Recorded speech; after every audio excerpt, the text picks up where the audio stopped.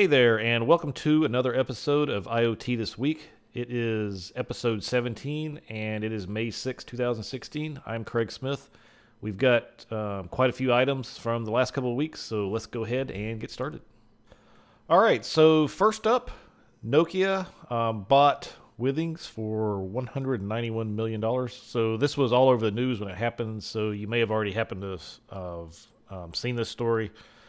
But yeah, Nokia, basically they're trying to get back into the consumer brand or consumer market with the purchase of Withings, which makes wearables and various like wearable health devices.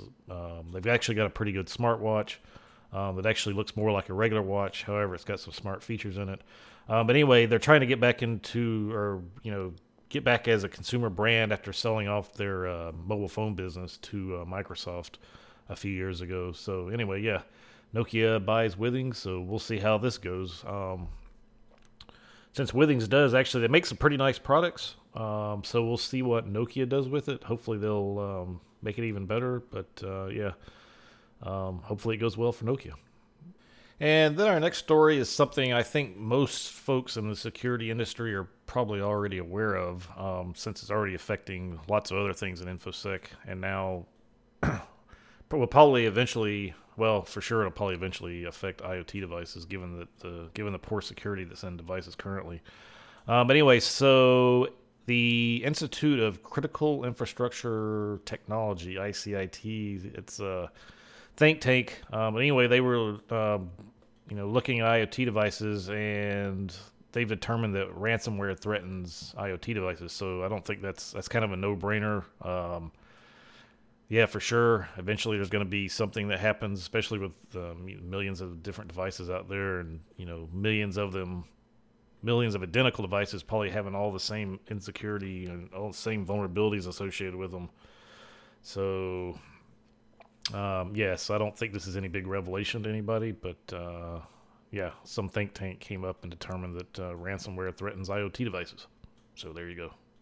And then the next story involves something that I've mentioned probably a couple times in past podcasts, and this involves all the various wireless protocols that are associated with IoT. So you've got some that are in the news all the time, like there's regular Wi-Fi, there's Zigbee, there's Z-Wave, Bluetooth, those sort of things.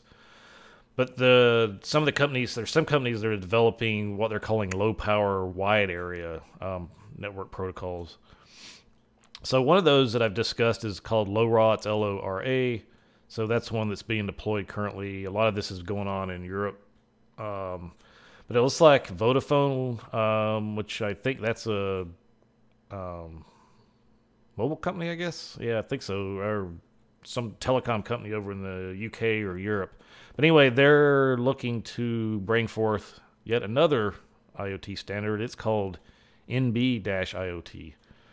So again, it's another low power wide area network technology. So again, it'll probably be competing against LoRa, which is from Sigfox, which is a French company. So yeah, I don't know. It's just to add some more confusion to all the protocols out there. Looks like somebody else, Vodafone, is actually bringing forth another one. So I don't know. At some point, all these protocols are going to have to like sort themselves out, and somebody's going to have to pick one or two and go with them. But my guess is it'll probably be a while before all these. It's probably going to take consolidation to happen within IoT to actually start, whittling down some of these protocols that are out there and actually standardizing on some of them. So anyway, yeah, yet another protocol, NB-IoT. And then a story from Microsoft. They've brought forth basically it's Microsoft's take on IFTTT, if this, then that. So anyway, I haven't looked at it. Actually, there's a link to an article in the show notes. Apparently, let's see. Yeah, it looks like actually the service is live now. So if you haven't messed with if this, then that, it's actually pretty cool because you can set up different triggers and various things. Like you could set up a trigger to like you post something on your Facebook page or whatever, then it sends out a trigger and it automatically tweets things out and all this sort of stuff. So anyway, The original, IFTTT, it's actually pretty cool. So we'll see what Microsoft's take is on it. But anyway, like I said, I haven't looked at it, but definitely probably worth having a look at it. And then the next story, which again, it's kind of along the lines of how much different things and just craziness is going on in IoT. Just like we got with protocols, we've got everybody trying to bring forth their own protocols, wireless protocols, IoT protocols, and so forth. But we also have tons of various IoT platforms. So Samsung, which already has the Smart Things ecosystem, which also has a cloud service behind it. They're also, so in addition to that, Samsung's actually they're bringing forth a platform called Arctic, which I've talked about this in past podcasts. So they're going to I guess they're going to end up with two platforms that both have cloud services on the back end, looks like. So I don't know if they're going to end up ultimately consolidating these things into two things or one thing, one offering, or what. But anyway, yeah, Samsung's got another an IoT platform out there called Arctic. And then something we'll touch on just in a few minutes, the Smart Things. If you probably haven't seen the story on that, actually the Smart Things was actually hacked. So we'll talk about that in a few minutes. But yeah, there you go. And then it looks like Broadcom, which if folks aren't familiar, I mean, there's a lot of the network adapters and various other things in computers now. Broadcom does a lot of that, like Wi-Fi circuit boards and that sort of thing. So actually, apparently they sold off their wireless IoT business unit for $550 million to Cypress Semiconductor. So it's kind of interesting that Broadcom, which is actually pretty heavily involved with various networking and so forth, is actually just completely jumped out of the IoT market by selling off their IoT unit. So yeah, there's some more information in the show notes with a link to it. But yeah, pretty interesting to see a company like Broadcom jumping out of the market like that.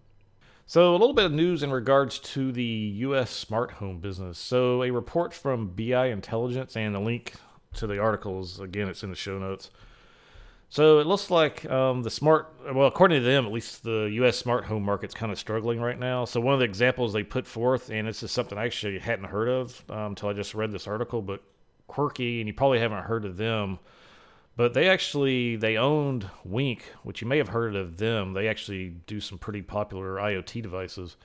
But anyway, apparently Quirky sold off that particular business unit, Wink, and they've actually filed for Chapter 11. So kind of along the lines of what I was talking about earlier, where we're probably going to need to see some consolidation, and then there's probably going to be some weak companies that get kind of locked out of the market, which seems like which is what has happened to Quirky. So according to BI Intelligence, the U.S. smart home market's actually struggling right now. So some of the key takeaways in the report that they mention in here, smart home devices are becoming more prevalent throughout the U.S. I think that's a given.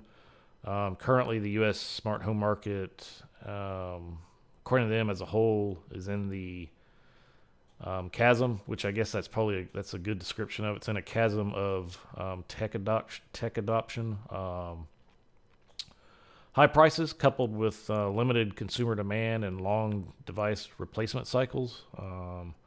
The largest barrier is technological fragmentation within the connected home ecosystem. So like I said, the IoTs right now, there's tons of IoT platforms. There's tons of devices that all do the same thing. So they're all trying to push their own ecosystem. So yeah, from a consumer standpoint, I can see the confusion and just getting frustrated with trying to pick a particular ecosystem, because we've seen some that just decided, like with Nest Revolve, they just decided to close down the device and just close down the service. So consumers are probably a little wary of that now. So anyway, yeah, it's going to be interesting to see how this plays out. So, because I think maybe in the long run there may need to be some. Well, there's going to be consolidation at some point, but maybe it needs to happen sooner or later so that consumers can have some kind of confidence in that the company's not going to go bankrupt because they can't sell enough of it, and two, they're not just going to shut down the system because they feel like it.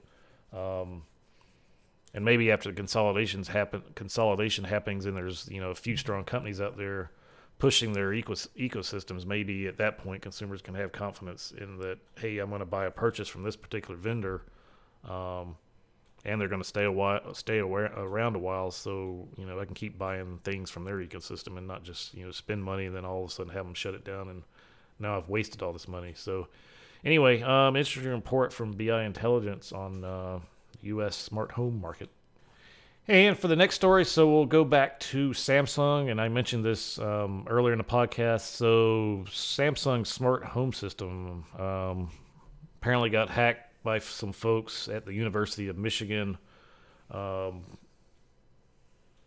they had a research team. Obviously, they were looking at some of the smart home devices and so forth. So basically, what they came up with, just a few bullet points as far as the vulnerabilities they found.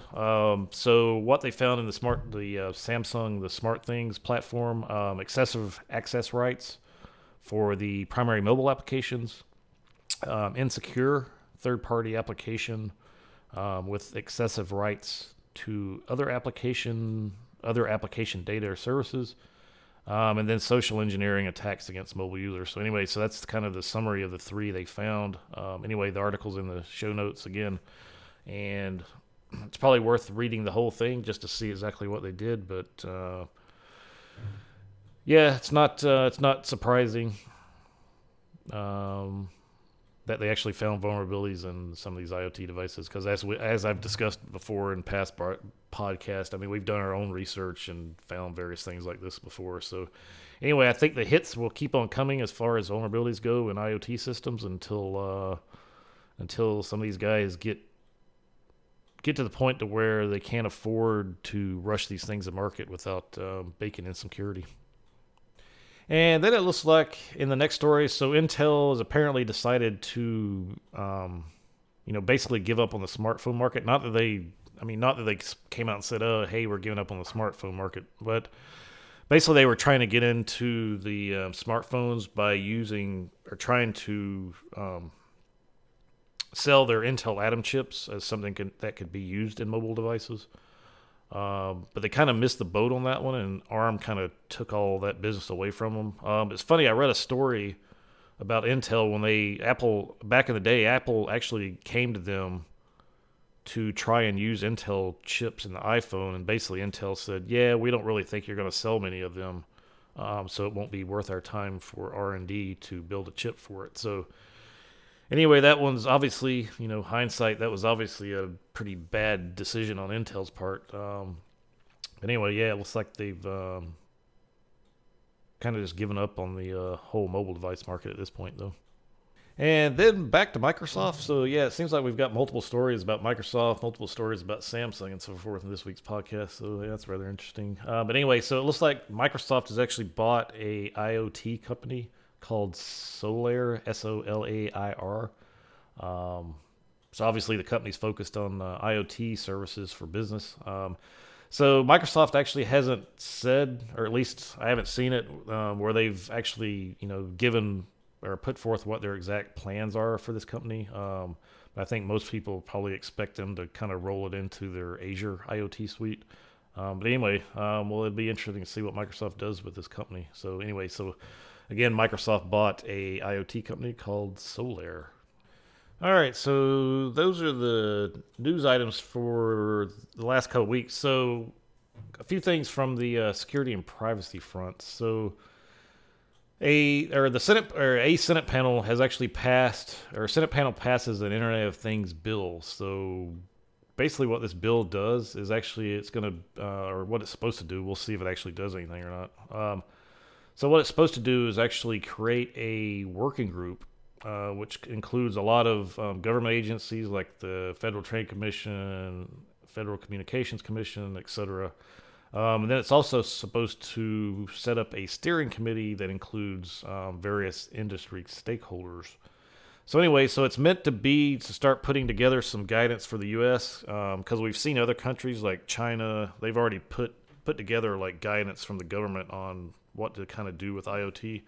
Um, so I guess now finally the U.S. has finally decided they want to get on board to this IoT thing. So anyway, like I said, we'll see if this actually does anything good for IoT.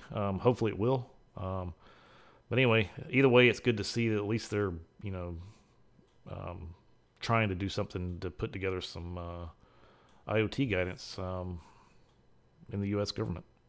And then an interesting article on the obviously on the Internet of Things. So basically, they were kind of just throwing this out here, like would new regulations for IoT actually help or hurt the industry?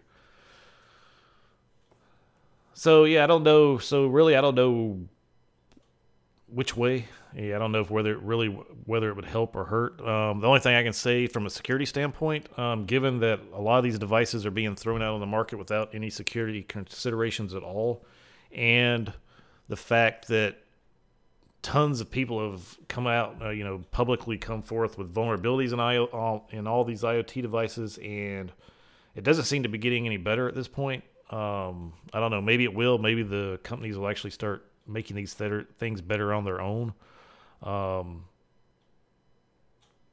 But at this point, at least from a security standpoint, it seems like there needs to be some kind of regulation in place to make sure these devices are secure enough to not put consumers at risk when they actually put these in their home and on their home network and so forth. Some people say regulation isn't needed, that we can actually just let the lawsuits happen and let it kind of go down that road. The only thing is that for lawsuits to happen, bad things usually have to happen. So kind of my take on that is, why let bad things happen in the first place if you don't need to?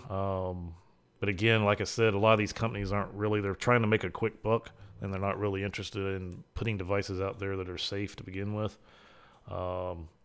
So maybe lawsuits are what's needed. I don't know. Maybe, but like I said, maybe regulation is the way to go. I don't know. I don't know what the solution to this is, but either way, it's interesting to think about whether we actually need some kind of stronger regulation to kind of help IoT get going and not be such a something bad, just to keep having things bad happen down the road with vulnerabilities and just things not being safe to put on your home network when it comes to IoT. Because obviously there's lots of good things that IoT devices and IoT in general can do for everybody, but obviously we need it to be safe. So yeah, we'll see where this goes. And then finally, NIST has put out a special publication. So this one's 800-160, and it's called Systems Security Engineering and Integrated Approach to Building Trustworthy Resilient Systems. So the publication, it's relevant to existing systems that are out there. Because basically the whole publication is about baking security into whatever you're making. So it's kind of not only relevant to what's out there now, but it's extremely relevant to all the IoT devices and ecosystems and platforms that are being brought on the market today. So again, the whole gist of this publication is to try to guide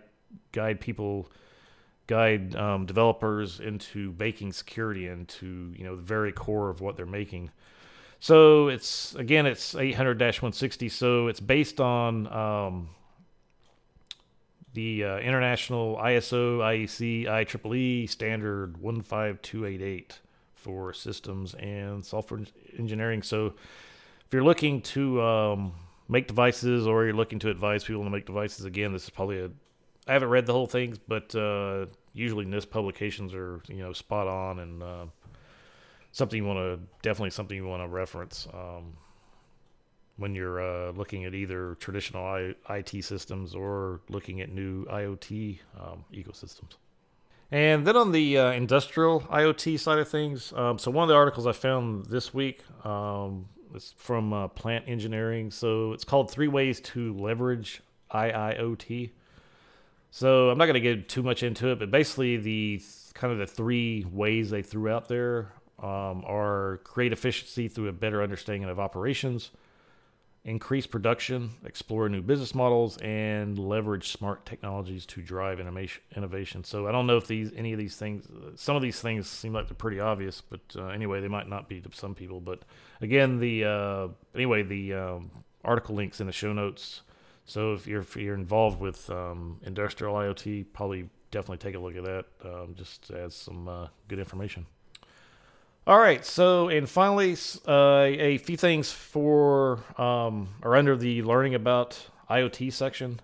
So I'd mentioned, and again, this is all in the show notes. I had mentioned last podcast or maybe a couple podcasts ago. So there was a course that's out there called Practical Reverse Engineering Part One. So there's actually the Practical Reverse Engineering Part Two. So definitely have a look at that if you're interested in reverse engineering. And I think a lot of it has to do with around IoT devices and so forth. So definitely have a look at that. A couple other things. I'm actually going to be putting together a firmware analysis course. So I'm going to just get started on that. I expect it'll probably be out there available sometime in July, hopefully before Black Hat and DEF CON. And then one of the other interesting things I'm taking a look at, so I've actually bought one of and I think I mentioned this in an earlier podcast, I've actually bought the Bitdefender device, which actually sells itself as something that you can put in your home and actually protect all your IoT devices. So we'll see. I want to, kind of put that to the test and see if it actually, what it does and actually what it protects against and so forth. So that'll be a report or something, or I'll just talk about it on the podcast, something that'll be coming out soon. So that'll be interesting to see how that goes. But anyway, other than that, that is the podcast for this week. Again, as I like to mention all the podcasts, if you're interested in getting involved in IoT, one of the easiest things you can do is actually get or join your local OWASP group. And there is a OWASP Internet of Things project that myself and Daniel Miesler run. So definitely take a look at that site. But again, get involved with OWASP if you're interested in IoT. So anyway, I'm Craig Smith. If you have any feedback, you can respond in the comments for the show notes, or you can reach me on the Twitters at CraigZ28, or you can email me at CraigZ28@craigsmith.net. But anyway, that's it for this week, and have a great day.